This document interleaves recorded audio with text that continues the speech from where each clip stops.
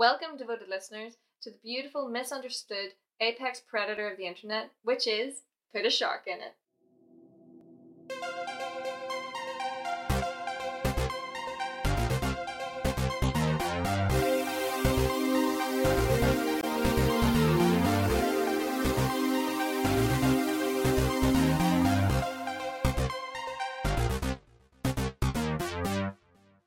What are we looking at today, Zay? Well, we're looking at one of both of our childhood favourites, I think, anyway, and that's Legend, directed by Ridley Scott. It's a film that you wouldn't automatically assume was directed by Ridley Scott.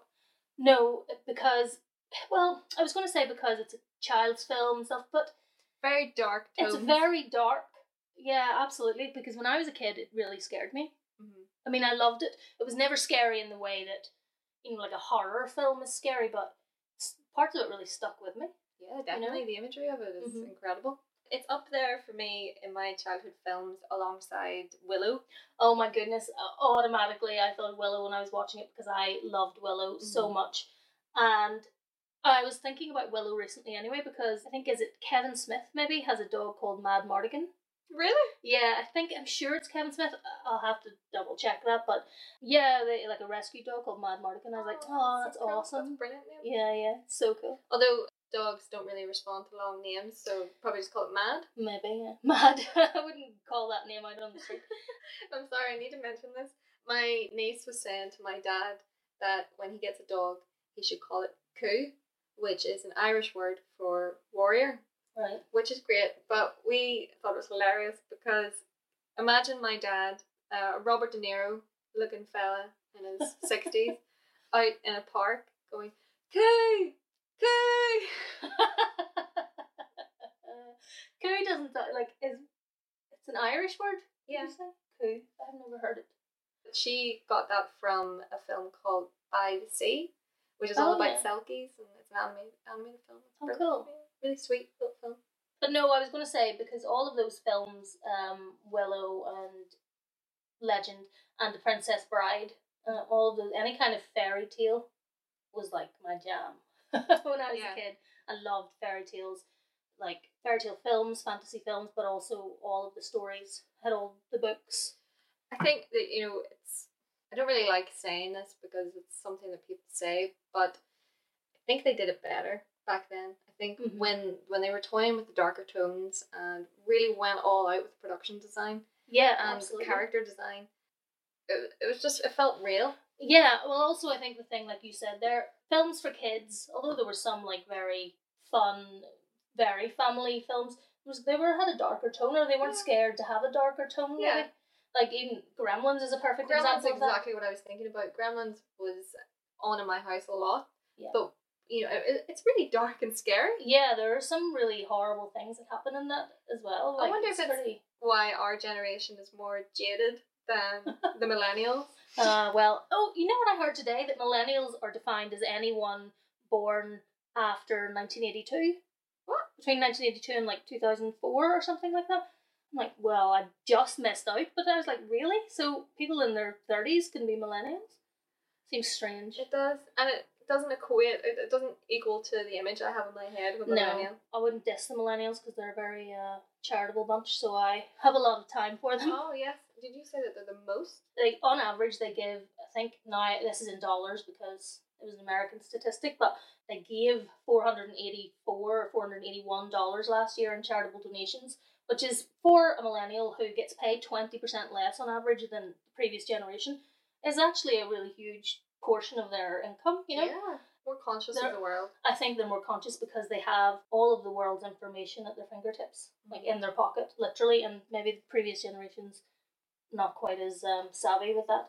So. Yeah, well, with my niece who is 17, she is incredibly politically minded. Mm-hmm. Every day there's an issue to discuss or talk about. Yeah. And her Facebook is rife with things that show that the world matters and we're all part of the world. Yeah. So is yours though, Lynn, which is because you're a millennial. Because I missed the cut, so I don't care. I don't even know what the previous generation is called. Do you find my Facebook posts annoying? No, I just zoomed quickly past them. But that has nothing to do with Legend at all. So Legend was released in 1985. Yeah, 1985 in Britain, December 1985, 1986 in the US. Okay, so we're just going to focus on the European aspect of it because there are two versions of the film. Yeah, the US version is much shorter. The European cut, the theatrical cut or director's cut, is 2 hours long, whereas the US version that was released was like 90 minutes, so approximately. So there was a big difference. I mean, I don't remember seeing the American version. I mean, there are clear-cut differences in the American version. Darkness, who is played by Tim Curry, is revealed much sooner in it, and also the soundtrack is done by Tangerine Dream, which is of its time, but a huge mistake because Jerry Goldsmith, who actually scored the film, the European version of the film, I mean, he's one of the most famous composers for Hollywood film of all time. He scored The Mummy and Alien and Papillon, Gremlins, Total Recall, Poltergeist, The Omen, which is obviously hugely famous. I was listening to the Jerry Goldsmith soundtrack and was really enjoying it and was really taken with it and thought, this is fantastic. So today I listened to the Tangerine Dream one. I had to turn it off. It doesn't even go with... Okay, so obviously we're going to talk about how beautiful this film is, and for such a beautiful, breathtakingly so film, why would you put this like electro synth kind of 80s pop? Even good old Jerry said, suddenly to be scored by a techno pop group seems sort of strange to me in reference to the beautiful set design and whatnot. And he would tend to spend 6 to 10 weeks on a film score, but for Legend he spent 6 months writing songs. How unbelievably fucked off would you be? I mean, I can't even... The thing is, I think it was the studio rather than like Ridley Scott or anyone that made that decision. And as far as I know, Tangerine Dream had like a month. There's maybe not even a month, like a matter of a couple of weeks to write the songs for the film. Yeah, fair play to them. That's great, and each to their own. I didn't really like it. I think the most brilliant thing about a soundtrack or a score to any film is that it will stand alone and you can listen to it. That's what I really love about them, and I listen to them a lot. You listen to scores a lot, which I don't. I like them in context only, really. But they add a huge amount to a film. And unless, like for example, we were talking last week about the soundtrack for Trainspotting, of course it's great in and of itself because it's of that world, but it doesn't work for a film like Legend. No. It's a fairy tale. It doesn't have techno pop. I have to say that, I do listen to scores a lot, but the main area in which I listen to them that I really enjoy and it really fuels me on is when I'm in the gym, is when I listen to like action scores, or when I listen to action tracks and I'm on the treadmill and I think if I stop running I will die, and it's brilliant. It's a massive motivator. I recommend it to everyone. Well, see, this is why I don't listen to them, because I don't go to the gym. It's funny though that you said that it was the studio's idea, because from what I can see here, Ridley had some hand in it. He had said that European audiences are more sophisticated. They accept preambles and subtleties, whereas the US goer goes for a much broader stroke. That's not insulting. Not insulting at all. But I think that might have come out of the whole screen test. They'd done previews of the film to get sort of ideas of what people thought about it. And it didn't go well. Yeah, people laughed apparently. But he did say that he smelled people smoking pot. Yeah, exactly. Which of course, if you're high, you're going to laugh at anything. Yeah. I know I would be devastated. I would be devastated. I think that led to half an hour of the film being cut as well, because people said it was too long. And so maybe American audiences at that time, and maybe audiences to some extent in general at that time, you didn't get the long films you get now. Films are... 2 hours is pretty standard for a film now. 90 minutes in the 80s was very standard. So to sit through a 2 hour film that was primarily aimed, I suppose, at children and families, does seem like maybe a tad excessive to some people, but I was fine. I loved it when I was a kid. Hopefully Lord of the Rings changed that for everyone. Yeah. But we're such a sophisticated European audience, you see. Of course, That's what it is. That's what we will refer to ourselves as. But also that Ridley Scott offered the film to Disney. He took the film to Disney and they said it was too dark. So. But he also, for the set design or for the entire design, he had a Disney film in mind. Oh, okay. So that might be why, to lead us on to one of our favourite things about the film, that there is glitter everywhere. Well, I was saying to you that I don't know what the glitter budget on that film was, but it was steep. Like a third of the film must surely just have been. It's like Claire's Accessories on acid. That film. I think it's one of the reasons why I loved it so much when I was little. Even all the dark stuff, I was like, dark stuff, it's okay. There's glitter. It's glittery. Yeah, because even when you first see, well, you don't see him, but when you first hear darkness in the very first scene of the film, there's still glitter on his table. Mm-hmm. I'm like, see, it can't be that bad. The dark side. If there's glitter. For anyone out there, this is how to lure us in and trap us. That's really not a yellow brick road, just a glitter path. A glitter pathway. I know, that would be so good. But Tom Cruise was 24 years old when they made this. Just a young'un. Yeah. Yeah, before he had his teeth fixed. Yes, actually. Yeah, he doesn't look madly different, but no. He looks like the classic Disney prince with the hair and everything, little forest child. He'd been in Risky Business. Previous to that, was his big hit to that point, which really put him on the map. Some people kind of are a bit disparaging of him in the film, but really the kind of role that Jack is, it's very straightforward, Disney prince, fairy tale hero. You know, they don't have a lot of depth of character. I think he was like a mix of Tarzan and Snow White. That's exactly right. You know, and he worked with the writer to cut out loads of his dialogue because he didn't feel that the character would speak very much. Yeah, because he's just a... Yeah, people criticised that, but I thought it was great. Yeah, exactly. You know, he's definitely more of a simple soul. And I think his interactions with her when he does speak, you know, it is kind of about love and it's nice, and I think it means more rather than him going, oh, come over here to these trees. Yeah, exactly. And he can communicate with animals. No, they don't go into that, but she does ask him to teach her how to speak to the rabbits. I assumed that he had already taught her how to speak to some of the animals. Yeah, I guess, because like most fairy tale princesses, she seems to be attractive to animals. That sounds really bad. No, but you know what I mean? Like, she's down with the forest creatures. She's fine. Disney's new feature, bestiality. Maybe that's why it was too dark for US audiences. They filmed it all on the James Bond soundstage, and at Pinewood, is that? Yes, it is, yeah.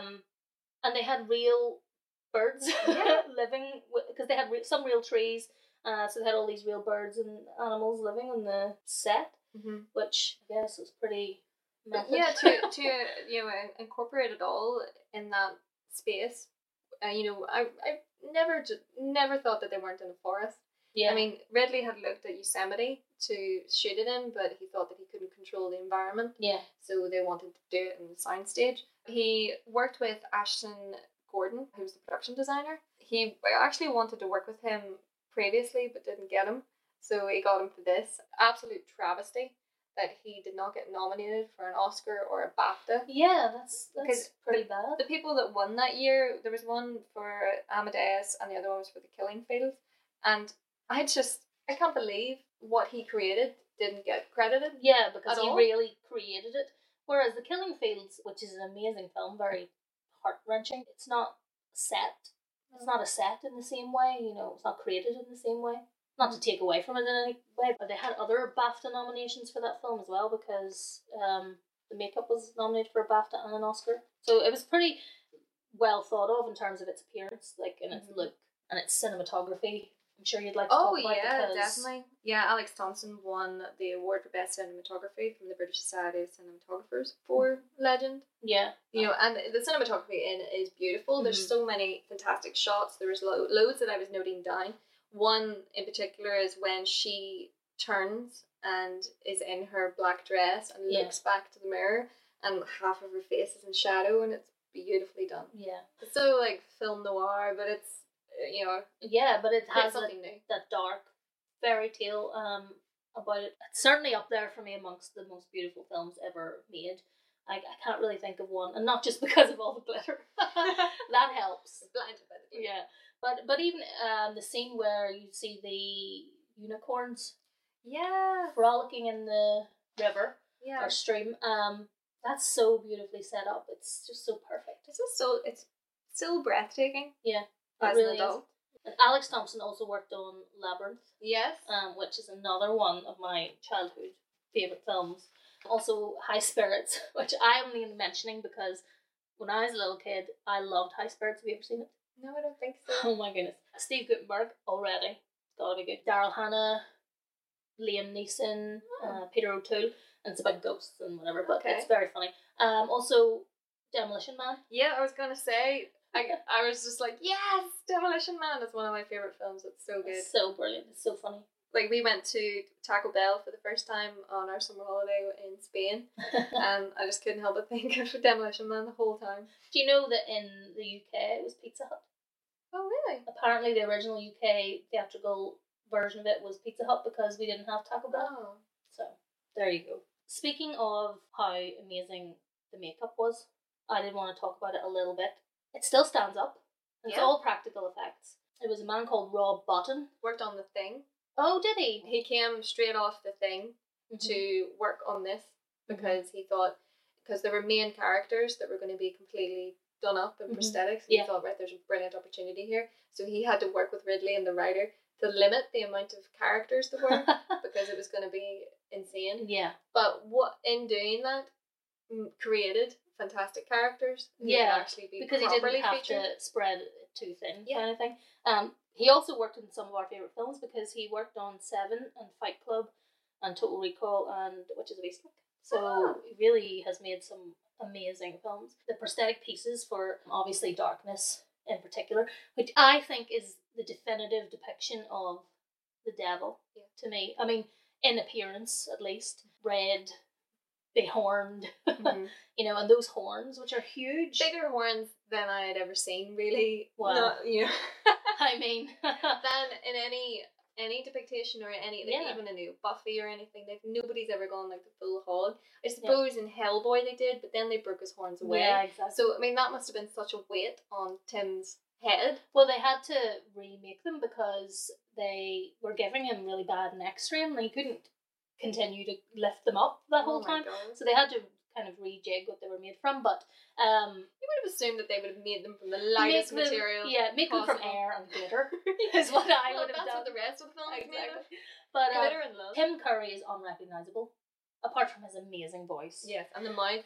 Yes, and the mouth. Yeah, but I mean everything, the chest piece, all of the facial features, even his veins and his arms and his hands. I mean, it's so good. So good. I was going to say so good looking, and then I thought, well, he's not good looking, but he looks good. Oh, no, I'm with you. He's good. Like it's pretty hot stuff.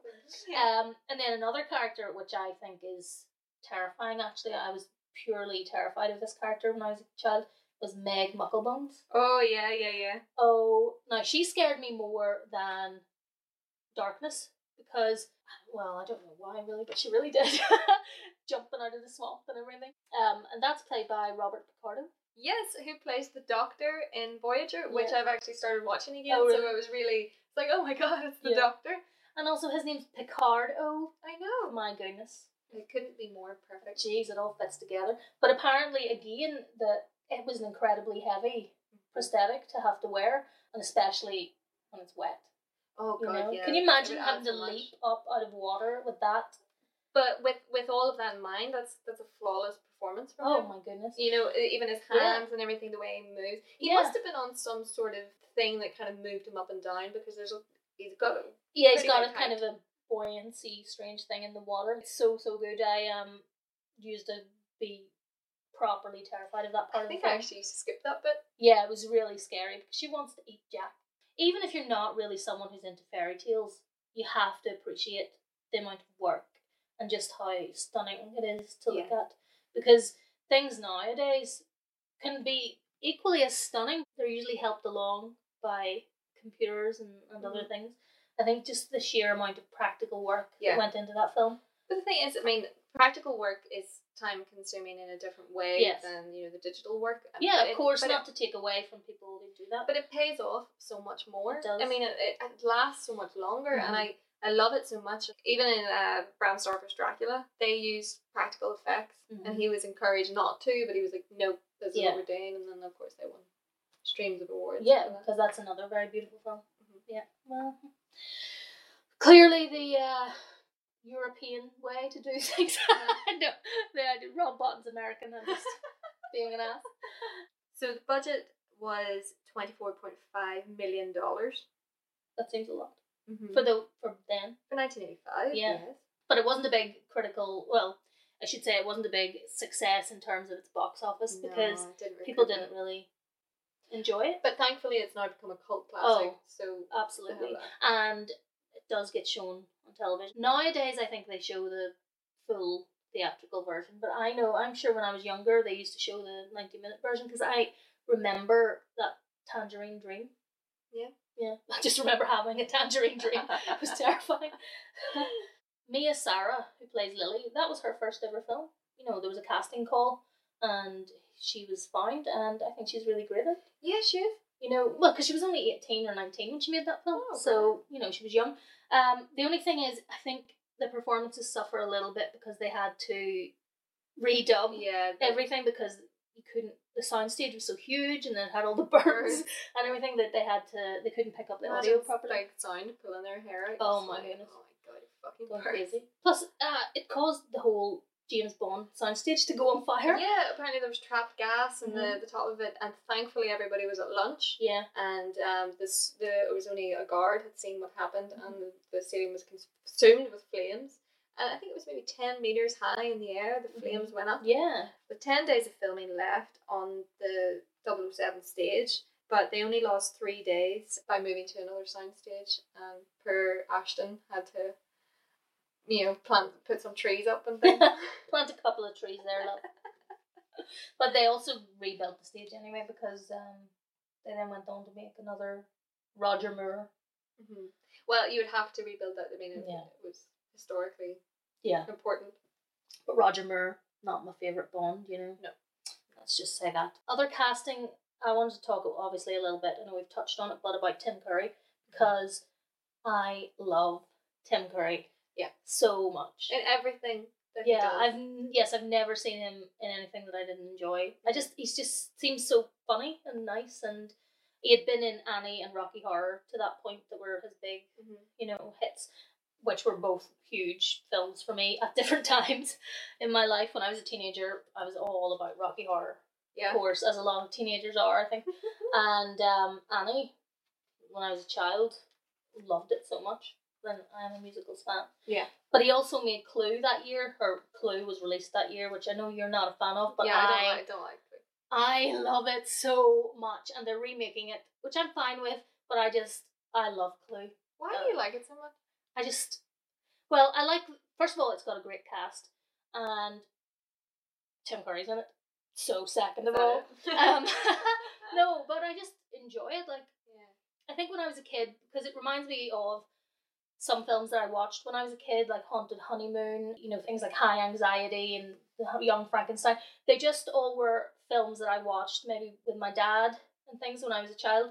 And I know they're farcical and a lot of people don't like farce, but when I was a child I liked it. And I liked how the characters, because I didn't have Cluedo or anything when I was a kid, so I didn't know that it was based on that, which did not go down well with the makers of Clue, aka Cluedo, because they didn't ask permission. Oh, clip. So it was a big deal, but I liked how there was Miss Scarlet and there was Colonel Mustard. Like that was all like, wow, what? This is really cool. These characters all very specific. Yeah, I just liked it. It amused me. I think probably the reason why I don't like it is that I didn't watch it when I was a kid. Yeah, there's some films that are really like that. Yeah. But even my friend Sarah, I made her watch Labyrinth because she hadn't watched it. But it's crazy to me to be 36 and not have watched Labyrinth when you're a child. But she didn't like it, really. No. I mean, certainly not in the same way that I liked it. Yeah, it's disappointing. A friend of mine lent me Clue.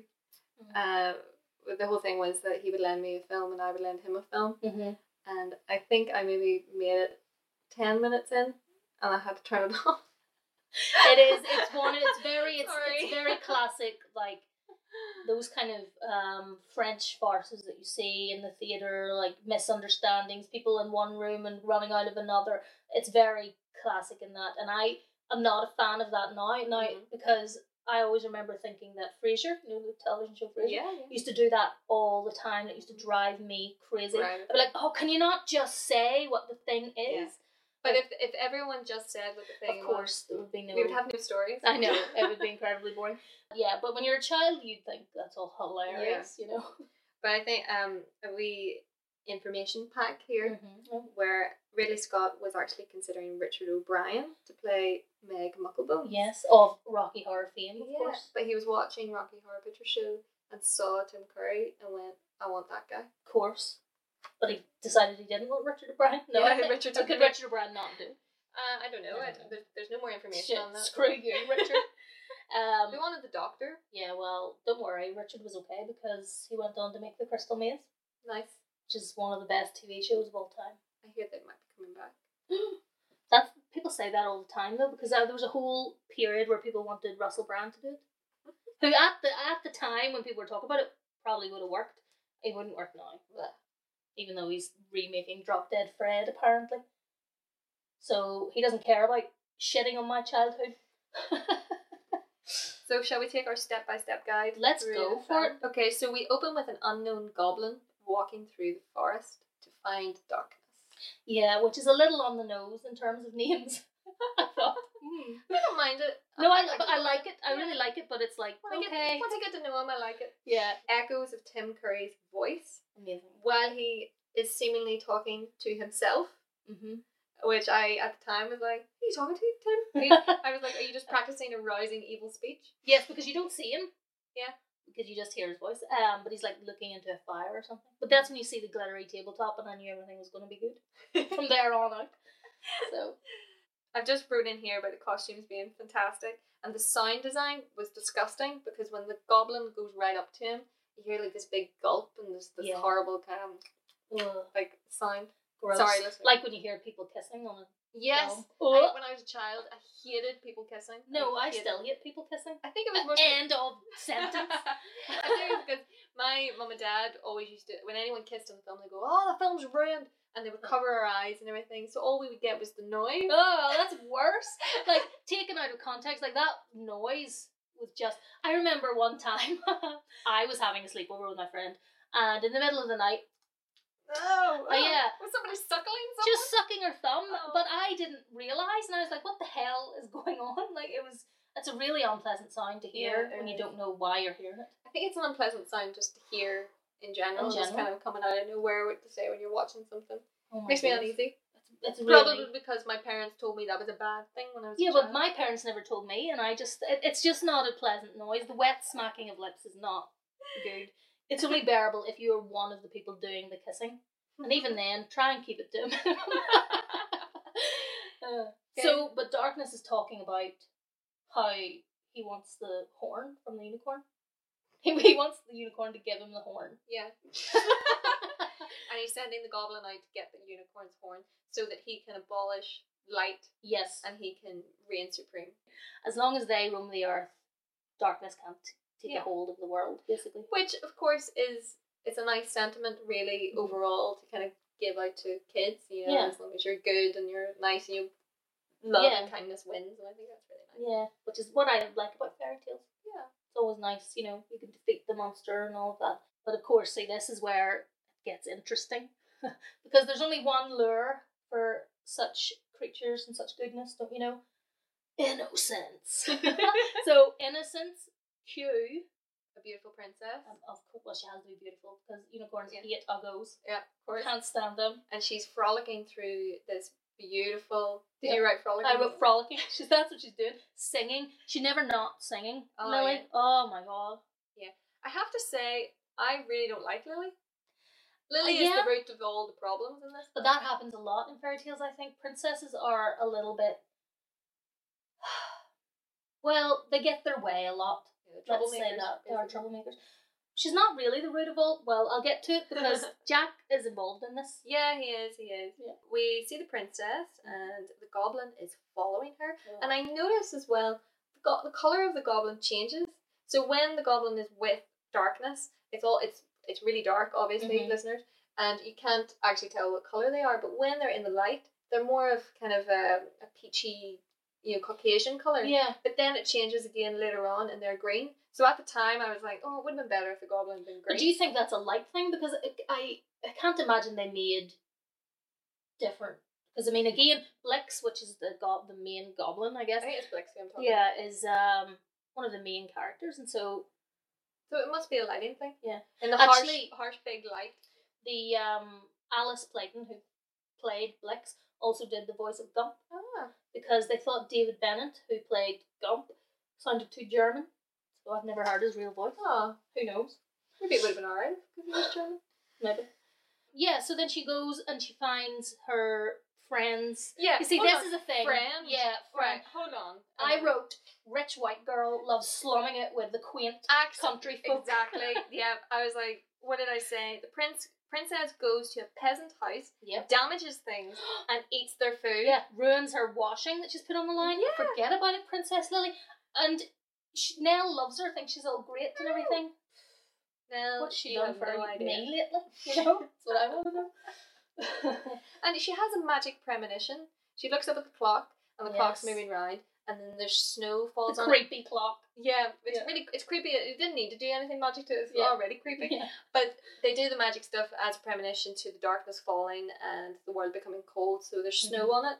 But why is she a magical creature? It's But you never see any. You don't know anything about Lily because even Nell references what would your father think, but she never references her mother or anything. Yeah.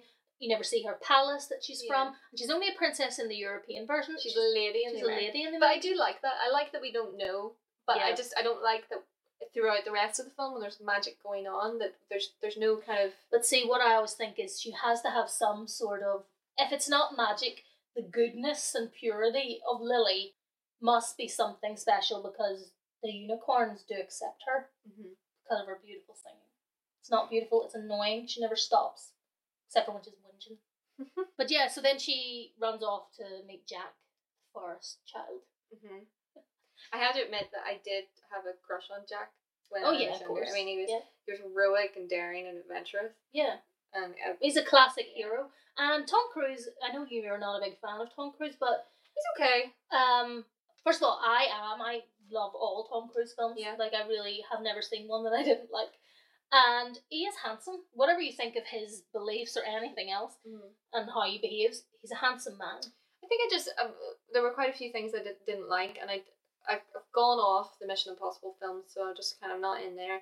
I love the sci-fi films that he's been bringing out. Edge of Tomorrow was brilliant. It was absolutely fantastic. I loved it so much. Even Oblivion I liked as well. Yeah, Oblivion. And also the soundtrack was done by M83, who are a really cool band. They're a great band. Yeah. Like them a lot. So this is where I'm kind of like, Jack, come on, dude, because he's like, we're going to take you somewhere special, Lily, to see something really amazing. And it's the unicorns, obviously. Which, who wouldn't want to say a unicorn? But he's, he knows that she shouldn't touch the unicorns. He knows she shouldn't be going to do that. But who doesn't want to touch a unicorn? If I saw a unicorn, I spoke to you about this before, I want to touch pretty things. Like, if you know what I mean, though? Like, if something's aesthetically pleasing, which a beautiful white unicorn is pretty up there. Yeah. Of course she wants to run off and see them. She, that's what she does, first of all. As we've seen, she does whatever she wants. Which is a problem. Yeah. So, Jack really should have said first, you really can't touch these. It's dangerous. It's an issue. Maybe there should have been a bit of light bondage in there. He blindfolded her already. Yeah. So he could have bound her. Yeah, and she's perfectly fine with that. Yeah. She's these princesses. So she goes up to the unicorns. He's like, oh, Lily, no. But doesn't really try to stop her in any way. Yeah, I think he's because it's so forbidden that he can't. He feels he can't go over. But he's just going to let her fuck him in. But there's time. There's plenty of time because then she has to sing because the unicorns are going crazy. But he could have got her out of there. Easily. Yeah.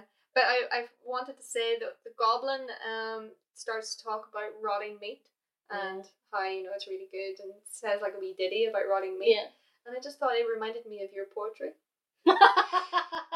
Yes, well, I'm famous for my rotten meat poetry. She touches the unicorn. Yeah. It's a real issue.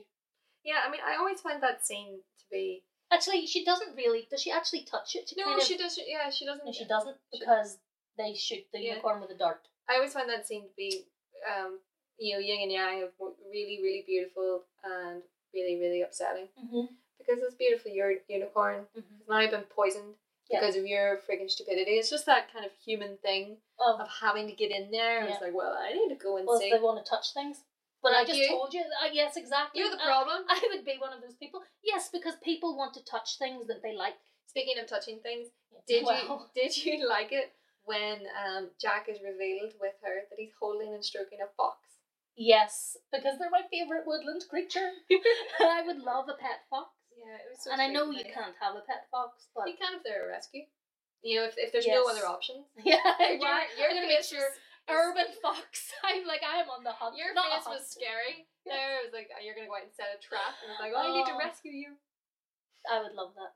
I was watching something the other day that was set in London, and they were talking about foxes, and they have like a 1/4 square mile territory each, and they're very territorial, and there's so many urban foxes in London. Oh wow, yeah. I think when I was with my brother in London, that one was jumping down from his roof.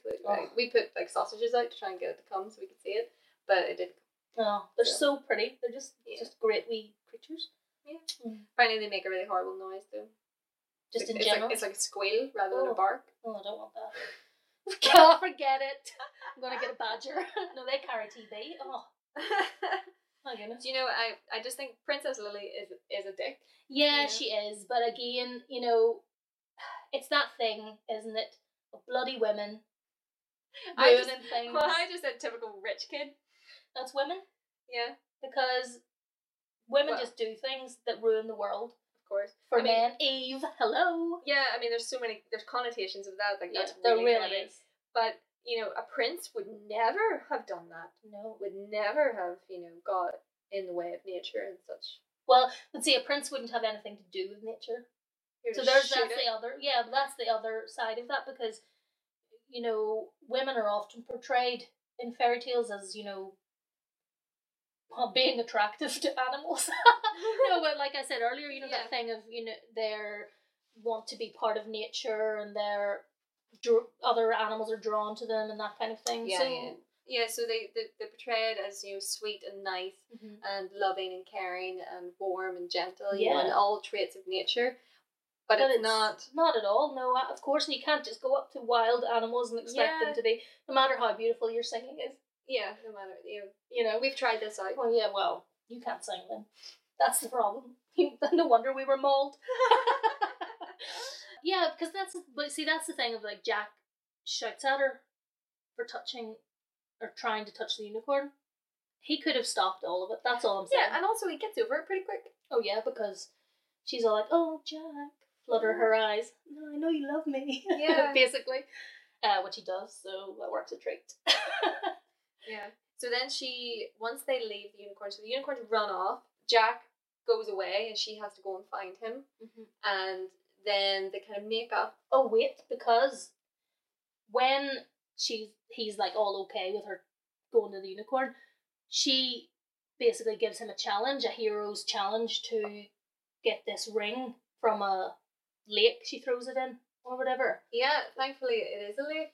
So that is our opportunity, of course, to put a shark in it. Yeah. But see, I thought it wouldn't be just a regular shark. It would be a glittery shark, of course, with silver teeth. Yeah. It would be magical. Yeah. Like not a shark that we have ever seen in our realm. Yeah, so that's when so he jumps into the lake, and that's when everything starts getting serious. That's when the goblins take the horn off the poisoned unicorn, which is awful. But that scene is so beautiful because of all the cherry blossom. Yeah. Wow, that's amazing. I wonder if that's another reason why I like cherry blossoms. It could be just because they're beautiful. They're beautiful. But yeah. So he's under the water, and she's shouting after him as if, Jack, what are you doing? She's totally confused about what's going on. Well, but don't forget, at this point, there's like all the crazy wind and rain and snow starts coming in, so she is going Jack because she's getting scared because what's happening. Yeah, I know, but I still find her really, really, really, really, really annoying. Women. I don't hate women. I just find her particularly annoying because he jumps in the water. she's screaming and all this. He's going down to get your ring. He'll be up in a minute, alright? Yeah, I know, Okay. like, just And then- give him your ring. Yeah, That's and what- then- that is the law. And then it ices over and he's actually in peril. Trapped. Right? But she leaves. She just leaves him there. Yeah, that's true. She doesn't, and also she doesn't think of climbing down or anything to Yeah. get him help. Yeah, she just runs away, leaves him there to die. Yeah. So she's an awful, awful girlfriend. Yeah, she is, but I don't even know that she's really a proper girlfriend because you know. Well, do you know what? Even if she's not his girlfriend, she's an awful person. She's an awful friend, to say the least. Yeah, so then all the snow and ice, everything turns to winter. And it's so beautiful because it's so sparkly. It's the sparkliest snow ever. So yeah, Lily's gone off and she's gone to Nell's cottage and the goblins turn up in there, and that's when she overhears them talking. Yeah, she figures out that she actually had a role to play in this, a very significant role, so she's consumed with guilt and pledges to make it right. Yeah. And which she's starting to make up for her horrible... Well, she knows at least she realises that when she's done something wrong. She doesn't want the unicorn to be dead or anything. And then, of course, we also realise that the unicorn's horn contains magical properties. So they're kind of using it like a wand, which is pretty cool in itself, but still makes you think of the unicorn. It's not worth killing a unicorn for. No. I don't think anything would be. No, well, in Harry Potter, of course, if you kill a unicorn and drink its blood, it'll give you it'll stop you from dying. Oh. It'll be a horrible half-death. Ooh. Or half-life, I should say. It's not like a zombie? Well, more like you just aren't fully corporeal, maybe, kind of. Oh, you know, because, well, we'll not get into Harry Potter some other time, perhaps, but... so Jack is alive. Yes. You know, little does Lily know. Yeah, she doesn't care. No, she doesn't give a shit. She cares about a unicorn. And he's curled up in the snow beside a fire. Which did he build this? Because all we saw was him leaping out of the water, breaking through the ice. I guess he goes, assuming he's a forest child. Yeah, he would have to make a fire. I mean, he's soaking wet and cold. And then a little firefly flies up. But it's not a firefly. It's Una, who is, I don't know if she's a fairy or a sprite or whatever she is. She's a fairy. Yeah. They reference her later. Yeah.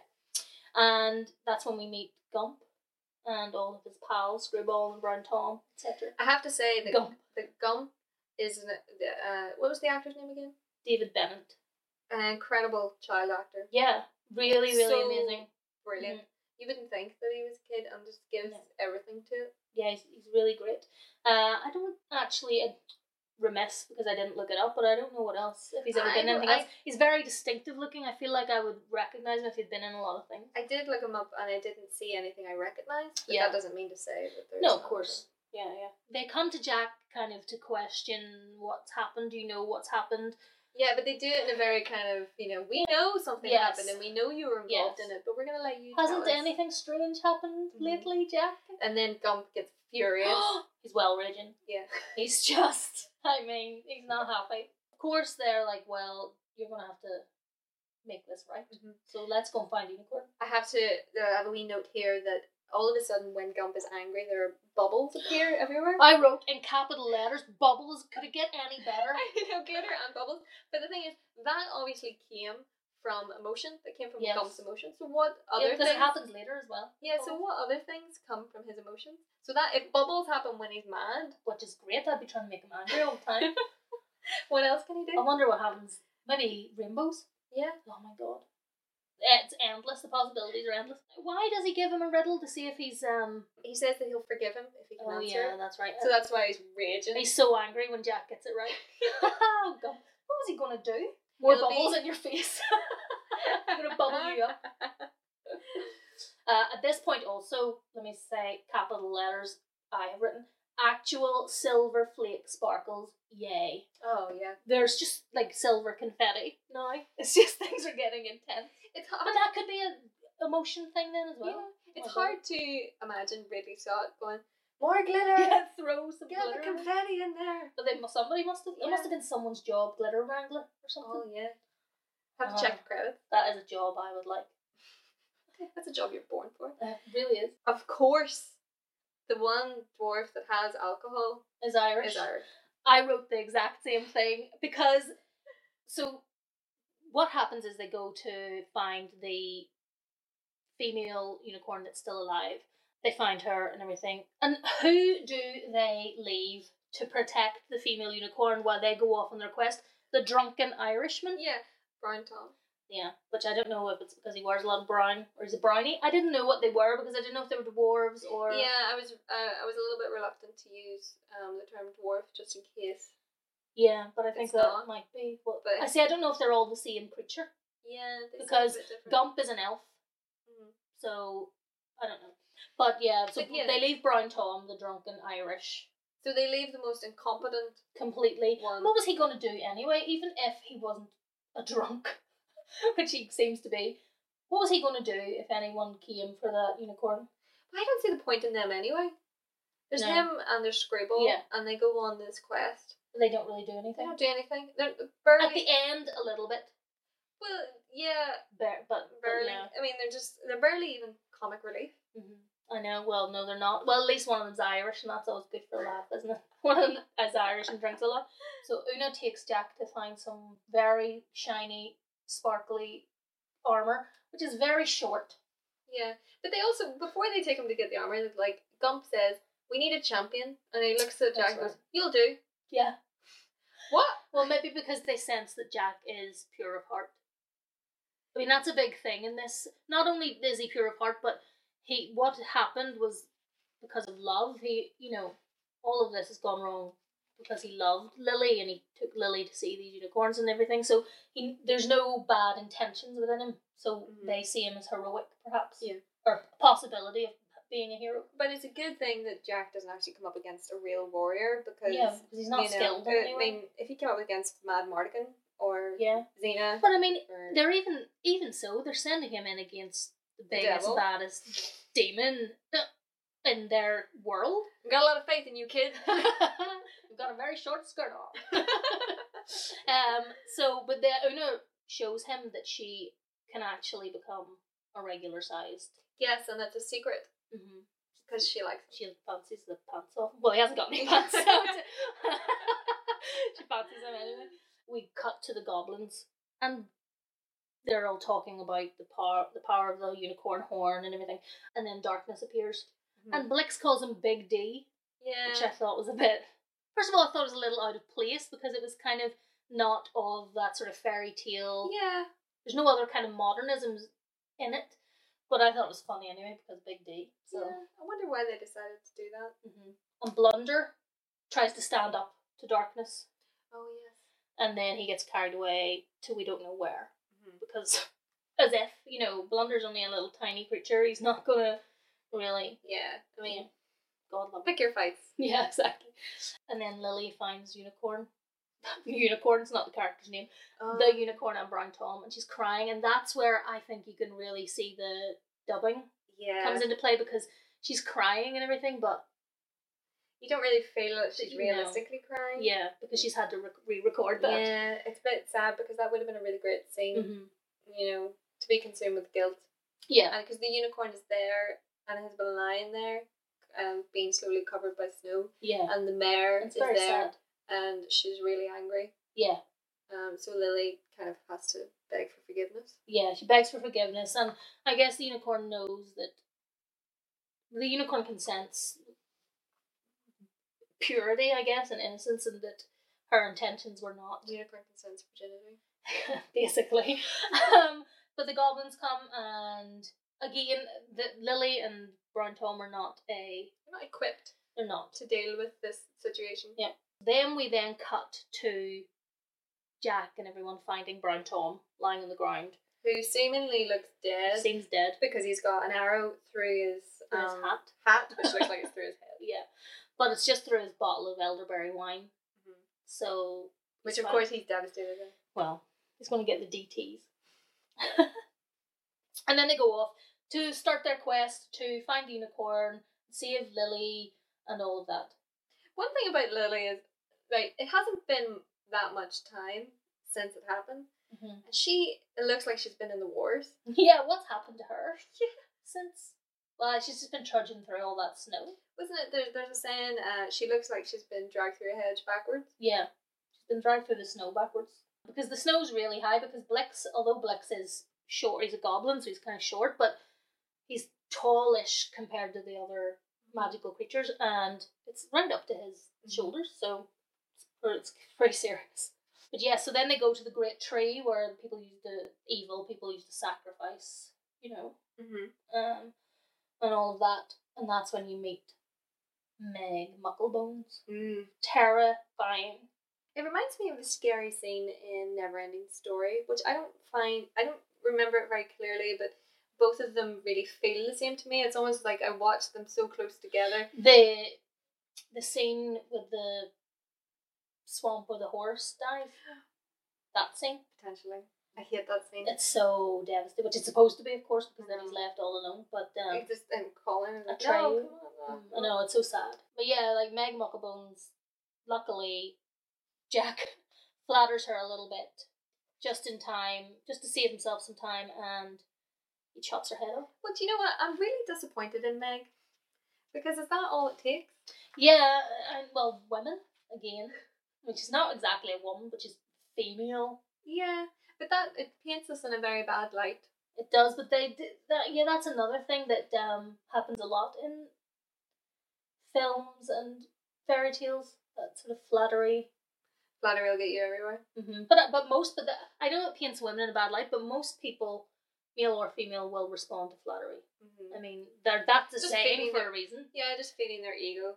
But it just, because she's a badass. Yeah, clearly she eats anything. Swamp monster thing. And I just wanted her to just eat him. I know, and it would have been cool to maybe see a little bit more of her and her lair and whatever else. She could have injured him in some way. But then it would have been a really long film. I mean, it's already 2 hours, but... Yeah, I know, but... But it's kind of one of the only dangers they come across. On their way to. Yeah. It's not really much of a saga, this film. The story in and of itself is very simple, but then fairy tales were pretty short and sweet, usually. Jack and the gang end up in kind of... they fall down something, but anyway, they end up in a sort of dungeon cell. I had to note that when they're falling down, they go down like a really rocky, uneven slide, almost. And imagine the cuts and things that you would get from that. Yeah. I mean, it was bad enough being in Indiana Land without having your sleeves down. I know. My sister got really not badly injured, she didn't break anything, but really bad friction burn on her back from the free fall. So imagine like an actual sharp edge. Yeah, that doesn't happen in fairy stories, clearly. You know what? When they get down, Screwball, who is the white-haired creature, he's such an arse. He's wanting to create noise, and he wants to blow a trumpet. Yeah, people. It's that thing of, oh, look at these bumbling fools, aren't they funny? Mm-hmm. But then saying that, it makes me think a wee bit of, in Willow, there's those 2 wee brownies. Oh, yeah. They're a wee bit like that, but they are actually kind of funny. They're not quite as annoying as these pair. He reminded me of Pippin in Lord of the Rings, especially when they were, in the At least they have redeeming, like, they kind of redeem themselves. Yeah, he does redeem himself. Whereas Screwball kind of has a wee bit of... he does kind of help at the end. But one act of bravery. Yeah, no, and he screws it up. He does. He falls asleep, what an idiot. Then we meet Blunder, and he reveals himself to be a good guy. Well, a formerly good guy. I don't really know. He went looking for adventure. Yeah, and he kind of got caught up in it. A terrible story of doing bad things. Yeah. I always wondered, did Blix and Pox, which is the other goblin, do they know? That looks like a pig, by the way. Do they know that he's not a goblin? Because he always wears that helmet, so maybe they don't. They're in the dungeon at this point. The slide has taken them into the dungeon, and I had to mention that when the dungeon master is coming to get them, or to get one of them, and they're all trying to hide, and the music and him approaching, it's cut together so well, and the music just makes it terrifying. It's very scary. Because they're going to get eaten. Like, Blunder tells them, you're going to get eaten. He even gets put in a pie. Mm-hmm. Classic. So I thought it was a wedding pie because there are birds in it. Yeah, and because there's going to possibly be a wedding. Spoiler alert. Uh-oh. Yeah, so then Jack gives away Una's secret. Oh, yeah, because Una obviously is the one that can help right now, because she can go out of the bars at the cell, get keys and all this, but the other guys don't know that she can become big, so it's this massive thing. She becomes big again, shouts at him. But there's not really any consequences to her not having told Gump and everyone that she can be big. I know. I mean, what's the big deal? Is it just because he's going to make you do stuff? Oh, well, that would be annoying. You're right, fair enough. You're on her side now. Yeah. But then she says, I'll do it if you kiss me, Jack. Oh, for goodness sake. And there's this little mini drama about her fancying him and wanting a kiss. Yes. And then she morphs herself into Lily, and he kind of moves in for the kill. But then he doesn't fall for it. But it's like, but initially, why did you even fall for it for a second? Yeah, you saw it happen in front of your eyes. You literally saw her morph. But I think it's more that a fairy glamour isn't just, oh, now it looks like it has more power than that.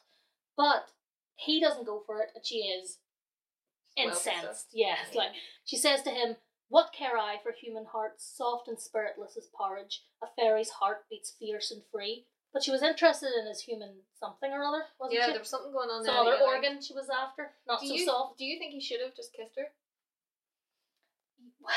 Because Gump's really annoyed that he didn't kiss her. I know, he's like, oh, for goodness sake. Just kiss her. We don't need your good intentions. He does kiss her, he gives her a wee peck, but it's not enough. Yes, it wasn't a good enough kiss.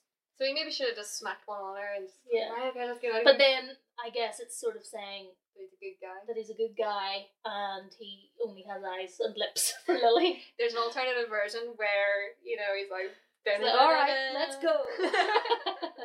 Yeah, so she goes and she helps them out anyway, but she's still furious. Yeah, because she lets everybody else out, and then she kind of stops him, tells him off, closes the door over. She didn't lock it, she just closes it over. Just closes it over. Go, women stropping about, even fairy women. Dear, we're a terrible bunch in this film. Yeah, so then they get to the point where they decide to divide and conquer. Oh, this is hilarious to me, because I know it's the same thing you're going to find hilarious, because, they divide and conquer, but Jack goes off with Gump, so Screwball and Brown Tom, I don't know what the hell they think they're going to we'll just leave you to your death. Yeah, and Una goes off by herself. But, so Gump has this little weird sphere time teller. Like an hourglass, I guess, meant to be like a version of an hourglass, right? But it's like, Gump, stop bringing your little orb out. It's not going to happen. It's not helpful. Plus, I researched this, Lynn, because I thought, no, that doesn't sound right. Because Gump says, we'll meet back here in twice 500 beats of a blue bird's heart. And I thought, I know that birds' hearts beat damn fast. Yeah. And I looked it up. I couldn't find a bluebird, but I found a house sparrow, which is approximately around the same size. Okay. And their heart beats at 460 BPM, approximately. So that's like 2 minutes. He's like, let's meet back here in 2 minutes. So while they're off, doing their stuff, the other guys have gone back to meet them. Yeah, and he's like, well, where the hell are they? Yeah. But unless the bluebirds in that world have very slow hearts. Perhaps. So then we see Lily again. Yes. So it's the classic corruption of a lovely girl. Yes, well, because Darkness feels drawn to her because she's all pure and shit. He is kind of talking to someone he calls father, and they hear their voice, but you never see them or whatever. And he says, you have to woo her. Yeah, but Darkness initially just wants to take her. Yeah. So he wants to rape her, but his father's like, no. Yeah. Be nice. But to be fair, he is evil. The devil or whatever, so I don't know why he bothers with all the wooing. Although kind of maybe it's more satisfying to win someone round to the dark side. The dark side. Because he wants to subvert her innocence or whatever. We just hear him talking about her. Yeah, but then she's running around what is seemingly Darkness's castle. Yes, like in a big hall and all. She's just kind of exploring, seeing what's there. Yeah. And then she finds a fire, so she's obviously cold. So she goes to the fire, and then behind her there's a plate of silver, and I just thought, typical princess, typical rich kid. You're going for the shiny thing. I wrote shiny things. You would have pushed her out of the way. I would have been down with Darkness, big D, in a heartbeat. And I'm like, okay, because she, it is beautiful. All the stuff is also shiny and sparkly, and there's a big diamond necklace. And I'm like, oh, it is good. All I could think when I saw that necklace, sparkly, of course, and that's brilliant. But that must have been really heavy. Oh, yeah. Screw that. But I guess the other thing about that is Lily is a princess, so I don't know why her head is turned so easily. This must be something she comes from, and then she has kind of rejected that to some extent in her life because she's after the life in the forest and all of that. Well, see, I kind of thought, I mean, maybe this isn't in keeping with her character because of the life with the forest, but because she's in rags, and really cold, and then she sees this nice stuff. Yeah. So it's more what she's used to, more what she's That's accustomed true, to. it's So a she's comfort. drawn to it, Yeah. And also, And it is pretty. a really big sparkly necklace. Well, it's gorgeous, exactly. Then she sees a faceless dancer who's in an amazing costume. I know. I always, even as a kid, loved that costume so much. Was so drawn to her.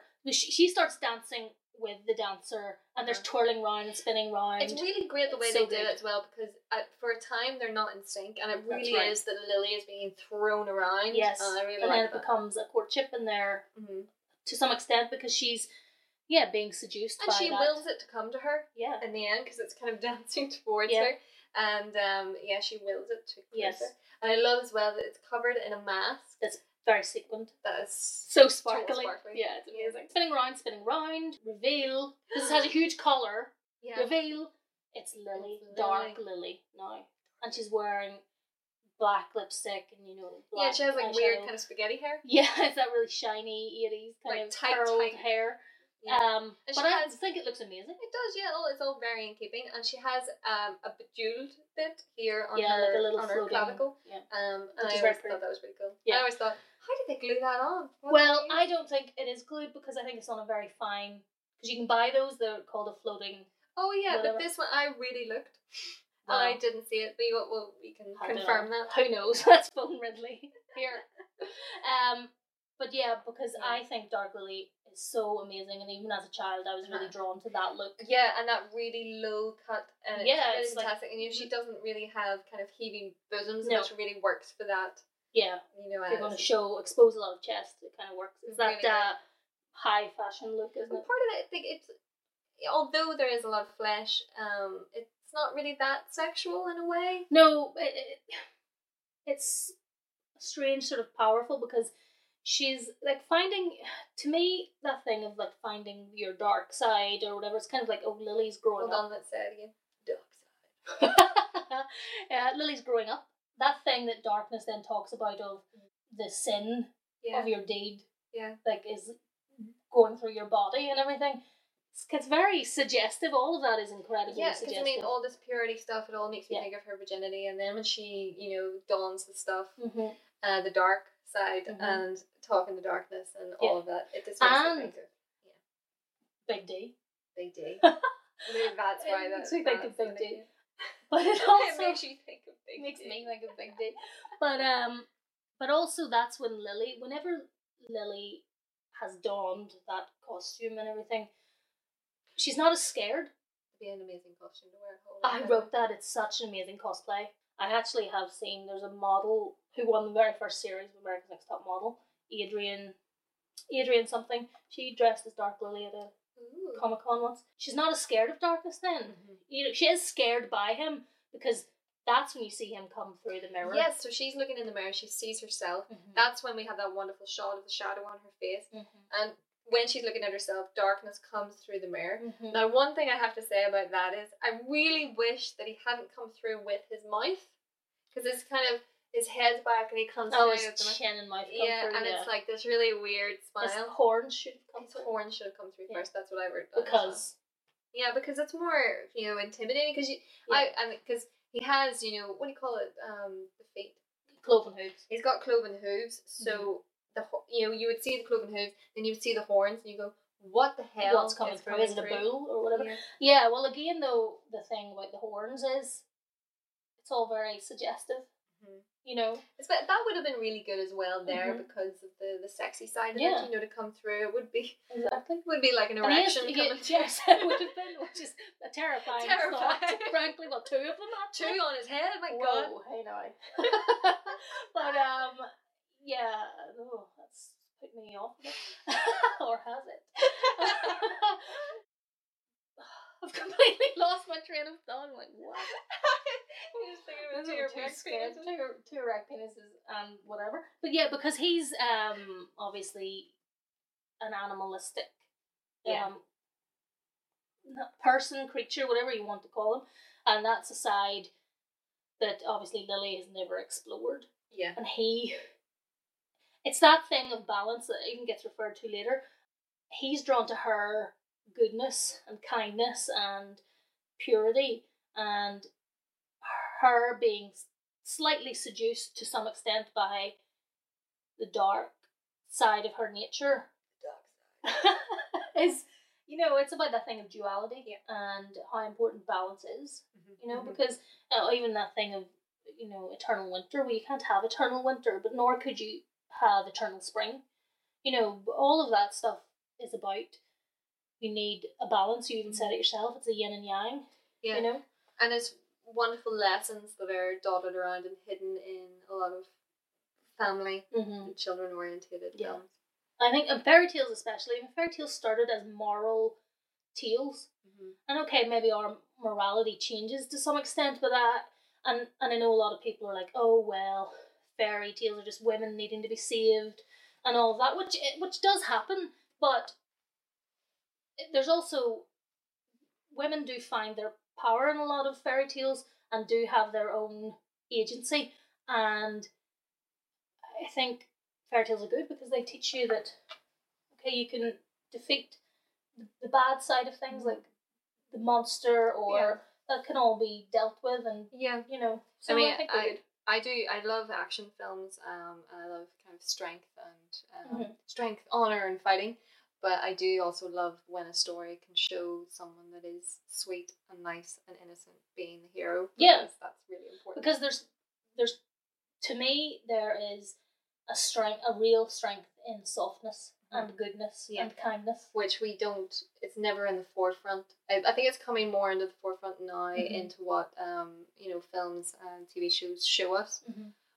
But it never was, especially when growing up. It was always considered to be a silly thing. Yeah, and in the 80s, that whole thing of action films in the 80s, although amazing, are just very like, well, let's just kick ass. Yeah, ask questions later, you know. Yeah, 80s was a time when people, like, the men were inflated. Yeah, like, exactly. know, Arnold Schwarzenegger kind of changed the platform. Yeah, well, he's the biggest action hero. Literally. He is quite literally the biggest action hero of all time. So what's happening with our pals while all this madness is going on with Lily? Is this when they go and they're in the kitchen and they get the guy out of the pie? They have to fight. Yes, I remember finding it particularly disgusting because the chefs are lying sleeping and their mouths are like covered in food and they're breathing and kind of, it's all gross. Yeah, it's really horrible. And even you see in the background like some guy on a table being like, oh yeah, well, let's not go into tortured, killed, whatever. Well, you know, I think that's what they do. Yeah, it's good to have that in there for the dark side. Exactly. It's too dark for the US. Darkness this time has told Lily that he plans to marry her, that she's his true mate, and all of that. I have written here though, why darkness? Why, I know. What are you thinking? Like you don't know her. Yeah. And this is as bad as any, you know, Disney princess falling in love with a guy she just met. You've barely spoken to her. You don't know what she's into. You've barely spoken to her, and she has not succumbed to your. She's not acquiesced to your request in any way. So maybe he just likes a little bit of resistance. I think he does, because he's a bad man. Well, he's not even a man, he's just a bad goat, goat demon thing. Yeah. Darkness, you idiot. Because there he is, mouthing off to Lily about following his horns. He's totally giving the game away, giving it all away up front, because he talks about how sunlight will destroy him. It's the only thing that can destroy him. And meanwhile, Jack, Gump, and Una are listening at the door. And at this stage, Jack wants to go in and save her. Yeah. But Gump stops him and goes, "Just be thankful that she's alive. You know, we've got other stuff we need to do." Yeah. So Jack formulates a plan. Dun, dun, dun, because he knows that, of course, we can reflect sunlight, and made me think of the Mummy. Yeah, it made me think of that as well, because I guess that must have been a thing that people actually did. Yeah, definitely. I've seen documentaries where they've done that in ancient civilizations. Yeah, they would take polished metal. And I thought to myself, well, if you're looking for shiny objects, this is the world. This is the world for it. You know, you're bound to find a few. So they go to where the guards were in like the kitchen kind of area. So they're looking for platters, silver platters and such. And they fight, and Jack ultimately ends up putting out the furnace fire, and the steam kind of just kills everybody and sorts everybody out. That's all it takes. Only steam can destroy me. But none of the goodies get... No, they're all fine. Yeah, they manage that. Inevitably. Jack, who, you know, is wearing very little, is not bothered by the steam. Exactly. They're going about their plan after their fight and all of that, and I think Jack's a hero for helping. Woo! Woo! And Darkness is like laying it on thick for Lily. Did you notice how big the glass of wine is? I didn't know where that sentence was going. She has a glass of wine in front of her, and it is the size of her chest. I would have had that down me. If I had to sit there talking to Big D, I would have been like, I am having a drink right now. Yeah, because she's at first kind of pretending she's going along with it a bit, and then laughs at him and screams, no, she's not having it. And he's talking about how he's going to give her his love, which I know he doesn't say it in that creepy way that I do. Well, he is creepy, but in a different way. Yeah. More scary than creepy. You were scary and creepy. Well, I'm going to give you my love. Oh. So then she's all uppity and being all like... But she's all uppity. No, but she's demon wants her love, and she's being uppity. She's been captured. Bloody uppity woman. But I think, no, because the switch happens very quickly where she's having none of it, and then she's actually she concocts a plan. Well, yeah, but Big D don't know that. Yeah. So she switches on, she goes, well, I'm going to play along with this. Yeah. But he keeps telling her, sit down. Do you remember this? Yes. Sit down, and she gets close to the chair, and the chair, like, where her bum would be, starts to, like, rise and pulsate. Oh, dear Lord, I didn't you notice that? I wonder if it was in my cut, my maybe special it was just cut. in your mind. But, and, like, part of the chair starts to move and everything. That's cool. I can't believe I didn't notice that. It was really cool, but it was also scary, simulating, like, rape. In a way, if she sits down. Well, rape or sex, Yeah. Or... two different things, by the way, people. Or if she sat down, it would... envelop her. Yeah, envelop her, like, just hold her there. I don't know. Rather than penetrate her. Well, why would it be coming up on that bit? To meet her? Oh, it depends how it came up. Did it come up in a point? What happened? Like, in what sense? It came up have to look at this. It came up like, bubbly. It was like bubbly, but still... But I think it was more... I mean, I don't know, but I think maybe it was more to be... This thing's alive and it will hold you, it will keep you, which is why he was insistent on her sitting down. Yeah. But she doesn't sit down anyway. No, she says no. She knows his business. Yeah, she saw that chair bubbling and went, she thought, flip me. Those aren't the bubbles I liked from earlier. Where's Gump when you need him? That is not the kind of emotional bubble. I wonder what that... in a particular situation with Gump, I wonder what would materialise around you. Maybe that's why the whole farce is covered in glitter. Don't think we need to really look into it too much. Yeah, she's like, well, I hear a throat begging to be cut, and she says that she wants to be the one to kill the unicorn as her wedding gift. She goes full dark side. It's amazing, but also not true. Spoiler. He actually says a line there that I wrote down because I thought it was brilliant. He said, the dreams of youth are the regrets of maturity. I thought it was really cool. Does he mean there that the dreams that you don't follow through on? I think because a dream is something to me that has never been really fulfilled. It's probably that, generally what we dream when we're young, we don't achieve. So we'll always regret it. So let's kill a unicorn. That's all I need, really. My dream when I was cryptic message. Yeah. On a bubbling chair. And I'm up for killing. And a massive glass of wine, like the size of my chest or bigger. That could have been Rohypnol. It could have. Oh my god. Just gets worse. That's the worst thing. It's the worst thing about this film. the secret Rohypnol storyline. It's like Grange Hill.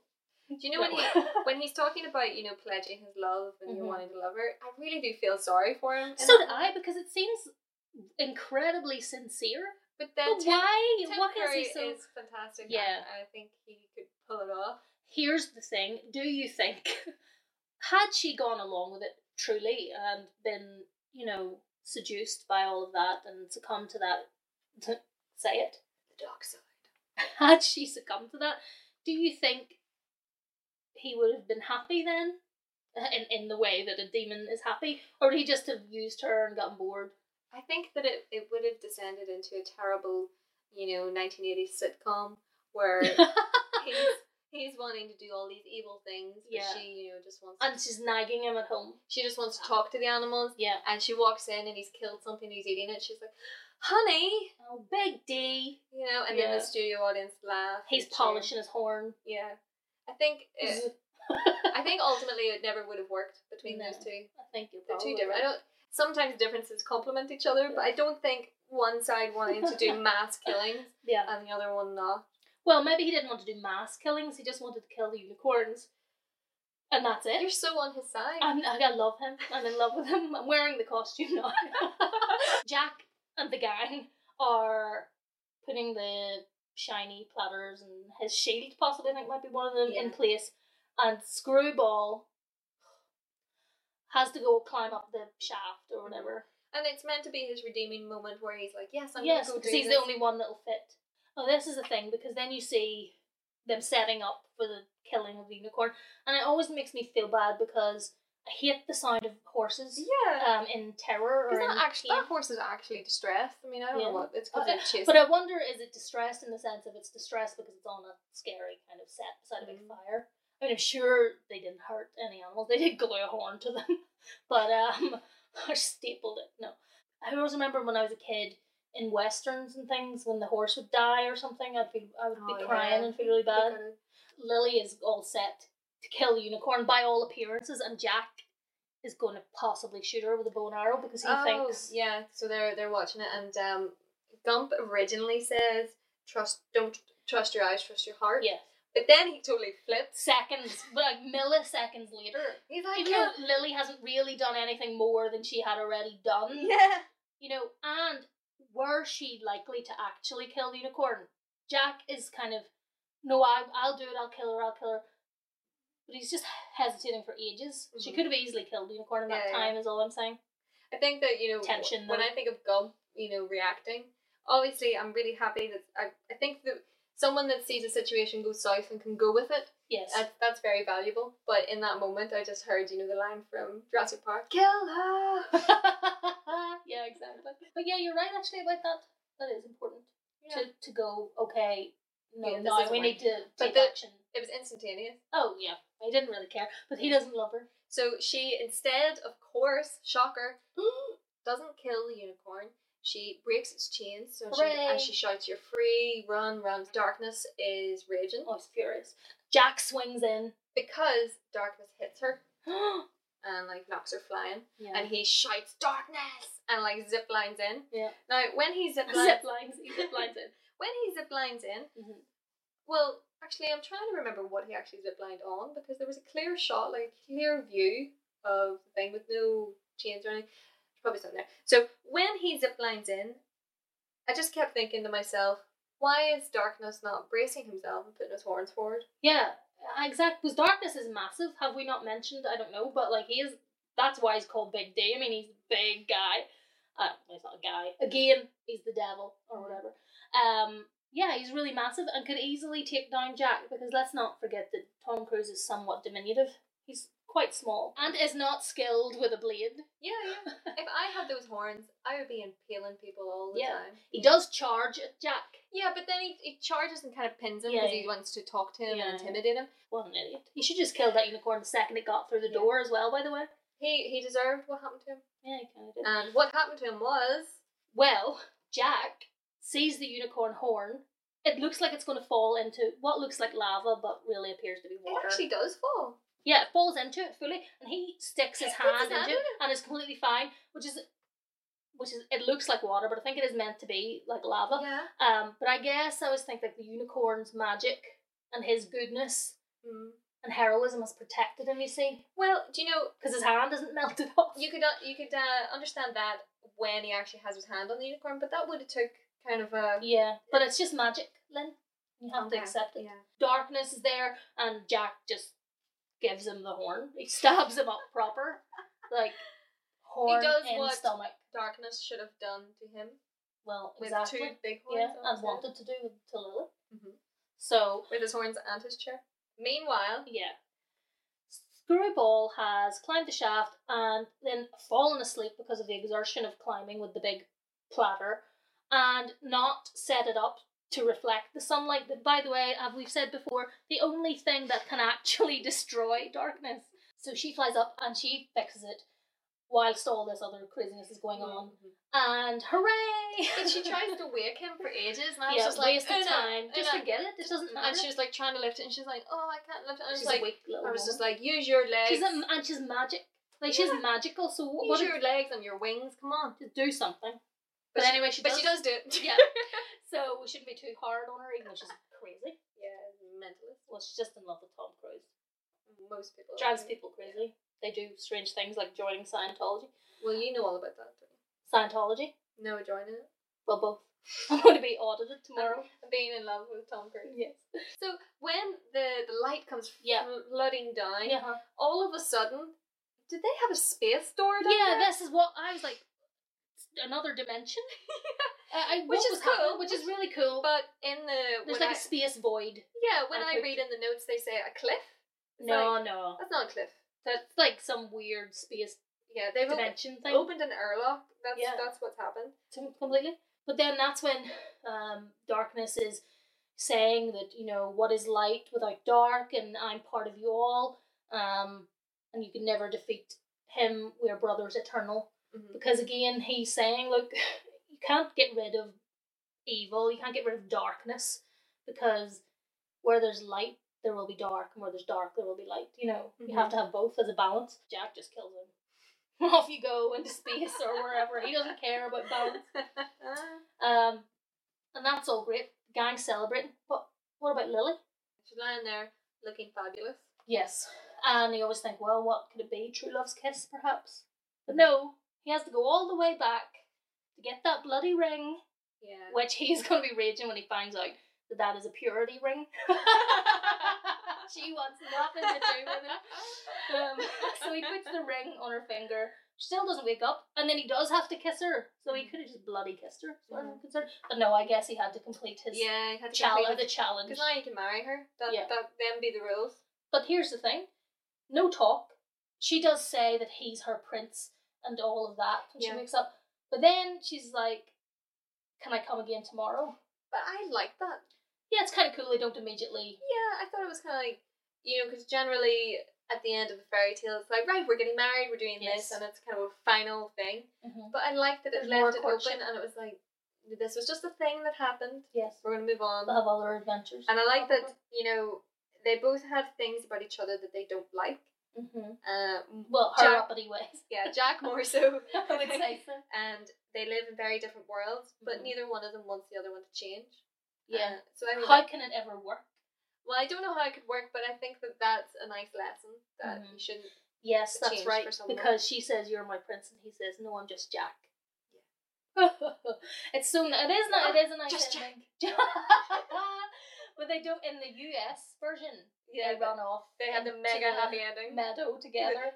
Yeah, but in that version, she runs off, and then he runs off with his animals and such. So I guess that's nice. They'll have a nice long Yeah. courtship. And she's Well- bloody singing again, by the way, at the end. That's about the 5th time. When I was watching it, I thought, oh yes, here's the bit where they go and join the horn back on, and there's like magic and it rejoins itself. But is that from a different film? I don't know, Because that seems like something I've seen, because but it might be from another film. yeah, I don't But know, it feels like that maybe it's should an happen. alternative Because cut. there's two. Yeah, because there's 3 cuts of this film. There's the original, like, European UK version. the sophisticated version. Yes. There's the US version. And there's the director's cut. Mm-hmm. So I don't really know. Yeah, So maybe that's just but I remember something. Because 2 unicorns do appear at the end. the They're fine. unicorn is looking at them and kind of nods her Mhm. head, and I just was thinking, the unicorn's like, damn right, you have a promise to keep. Yeah. You put me through hell. My husband's lying out there, his horn's been cut off. Yeah, go and help them. Yeah, let's get this sorted. I think what they need to do, like these unicorns, is perhaps create more unicorns so that everything about the safety of the world does not lie on their shoulders. Yeah. Because clearly, if You're some You're just a woman. big hornball, you know that? Well, yes, because now I want to watch unicorn porn. Unicorn? Unicorn. Oh my. If that doesn't exist, it should. It really, really should. How many full teeth Tim Curry smiles would you give this film out of 5? Well, no, you know what? Screw it. I'm going to give it 3.5. And I know I keep giving halves, Okay, I can't help it. I need a half. So Sometimes a girl needs a half. exactly. So I'm gonna say 3.5. I see your 3.5, Mm. and I lower it to 3. Very good. Yeah, see, I was kind of thinking 3, but then I felt like that didn't. Like, I have watched Legend a lot in my life, and it just doesn't speak to how much I love it. Yeah. It's not a perfect film by any No. stretch of the imagination, but it's, to me, probably the perfect fairy tale film. Yeah. You know? It is great. Yeah. It's beautiful. It's so beautiful. It has its faults, but I still do really like it. And if I think of our out of 5, 3 stars means I like it. Yeah. And 4 means I really like it, and then 5 obviously I loved Pure it. love. But I do like it. Yeah. I just thinking about other films, it's like I can't put it up there with the rest of my. See, I feel like I kind of do a little bit. Although 3.5 to me is sort of average-ish. It's like moving past average. I do. It's just a film that I can watch a lot. That in no way means I don't think it's really. Yes, good. it does. You hate it. You That's hate not Big true. D. no, 3 is a good score. You know, I think it's fair. I think it's entertaining and it's really cool, and it's definitely absolutely worth a watch. I don't think it's one of the ones that needs to stay in anyone's childhood because. Yes, I completely agree with that. Yeah, because the set design alone, you need to see it. You need to hear Jerry Goldsmith's score. You need to see Tim Curry. He is so perfect in that film. Like, it's one of his best roles. It does have a lot of, well, I won't say darkness, of course it has darkness in it, but it has a lot of darker sort of subject matter to me, and that is great for adults. Like, there's no reason. And also, fairy tales are not just for kids. No. You know? And, like, Star Wars is a fairy tale, you know what I mean? So, they're not just for women and children. So, I have a question for you. Who would say screw for you? See, this is... Okay, so... you know what? I'm just going to say Big D. Yeah? Yeah, I'm going to say darkness because I don't know what it is. Tom Cruise, to me, in this film, like, you know, I think Tom Cruise is really attractive, but not so much in this film, and he seems really young, so I'm like, It's a bit of a child in this film. Yeah, and even though Big D is like a horrific creature, just because it's Tim Curry and because I just think he's like really amazing, I'm gonna say Big D. That's a scary thought. Who would Lynn screw for you? I absolutely would screw Darkness. Yeah. Yay, boy. Yeah. He's so sexy. He is sexy. I mean, he's not attractive. Yeah, he's the sexiest. For a demon, he's attractive. Yeah, he's the sexiest half goat, half bull, red looking motherfucker I've ever seen. Tell you what, he'd keep you safe, Big D. He would, you know. Although he might not be very nice to you. He would be nice to you. But yeah, great film, and I thoroughly recommend it to everyone. Definitely. Get out there, watch it. Yes. Legally if you can. Please do buy. You're killing the film industry. Been watching any trailers this week? Yes, I've watched a few trailers, but the one that's really stood out for me is actually for a Blu-ray release. Oh, okay. It's the trailer for The Shallows. Oh, and yeah. It shows a fella watching The Shallows, and he's on his sofa and he's eating popcorn, and The Shallows are getting really tense, and he's getting really tense, and then all of a sudden his floor turns to water, and there's a shark, and he's like trying to get away from it, and he jumps and all, and it all corresponds with what's happening in the movie, and it's brilliant. It makes me think of being a kid, like you had said, and the floor being lava. We used to do that with Tremors as well. We used to I love that film.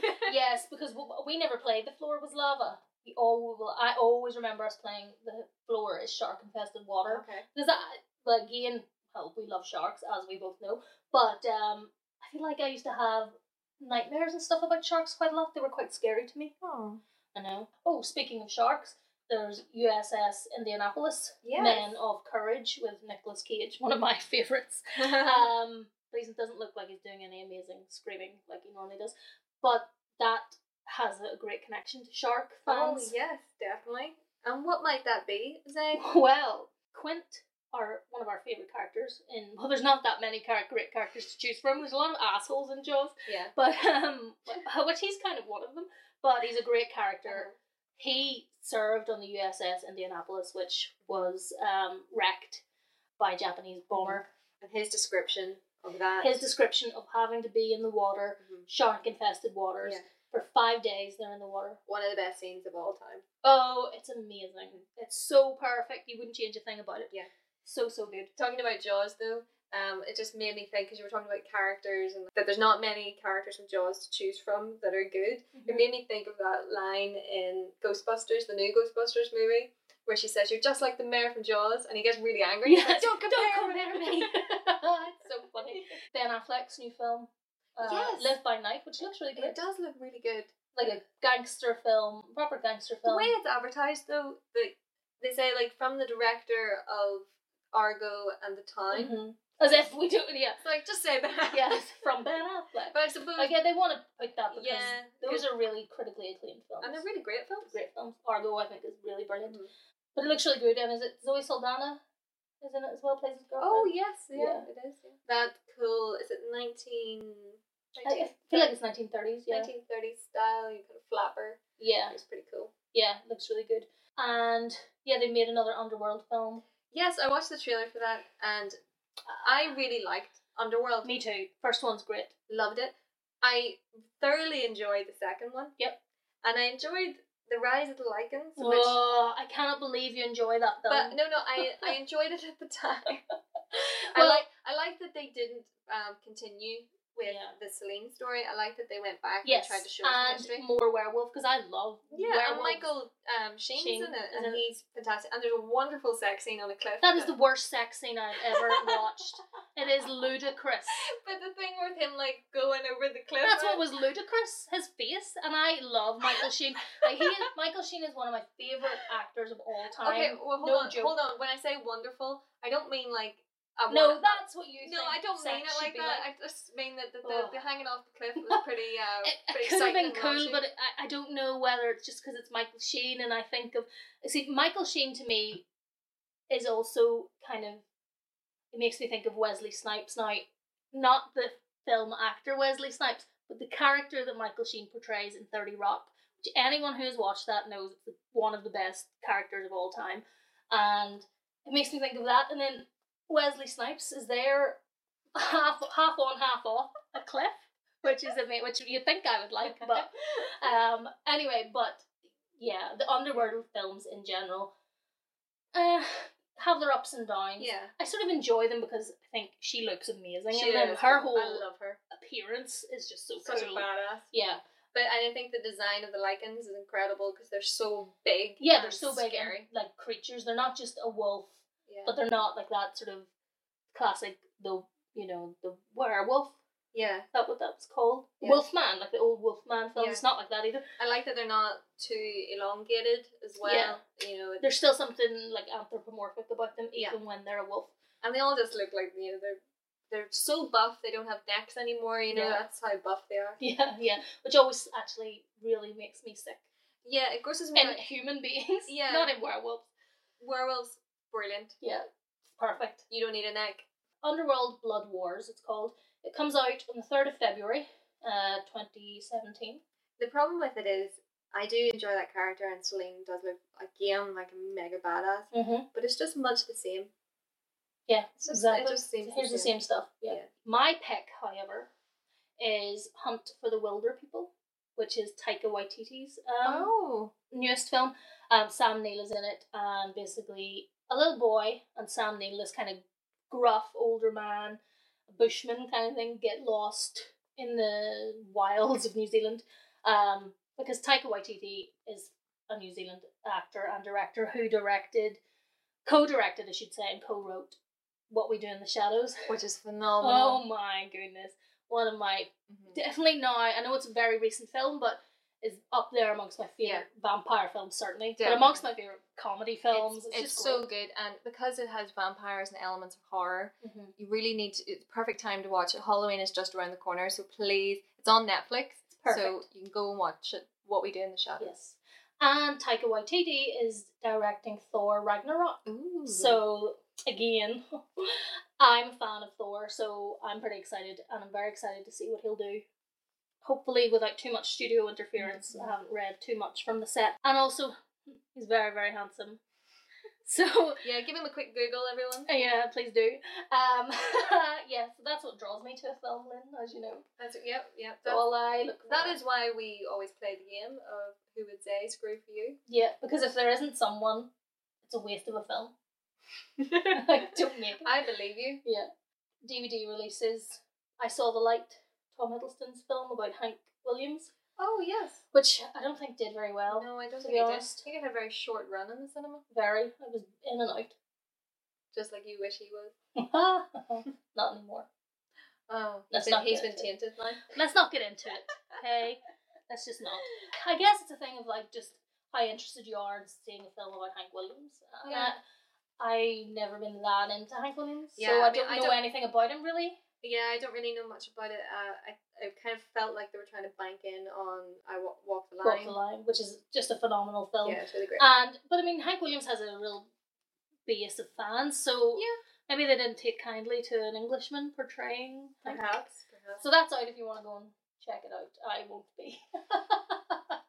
Sorry, Tom, but I'll watch it in Thor Ragnarok. Yeah. Because Loki is the bee's knees. There was a film that we had mentioned last week called Captain Fantastic, and I listened to a review that Commode did today, and he gave it a pretty decent, nice review and sang its praises. Yeah, so, and I tend to agree with him. So. Yeah, but then he did admit that it wasn't a good film, but he did enjoy Gods of Egypt. Oh yeah. But then so did I for its own, so I shouldn't really diss it because it is hilariously bad. So it's a special filmiversary next Friday, Lynn. So what film is that? Aliens. One of your all-time favourite films? Absolutely. I'm going to see it as part of the Belfast Film Festival at T13 on the 24th of September. And I cannot wait. It's going to be amazing. Yes, so we're going to do another Ridley Scott film next week, Alien, and Aliens. Which is so good. So good. They're both so good. And we differ on which one we prefer. So that's interesting. Yeah. Both great though. But they're very different films for those who are not familiar with Aliens. They're both science fiction films, but Alien is a horror film and Aliens is an action film. Yeah. So those are very clear definitions. Whatever you're into. Yeah. You would be drawn to whichever one. But they're both just perfect. Yeah, for me. They're so good. Oh my god, I'm gonna find out. So I will leave everyone with a famous parting line from a film. What is it? Let's go. Is it Let's Go? No. that might even be one. Probably it. Bye. Ernest Hemingway once wrote, "The world is a fine place and worth fighting for." I agree with the second part.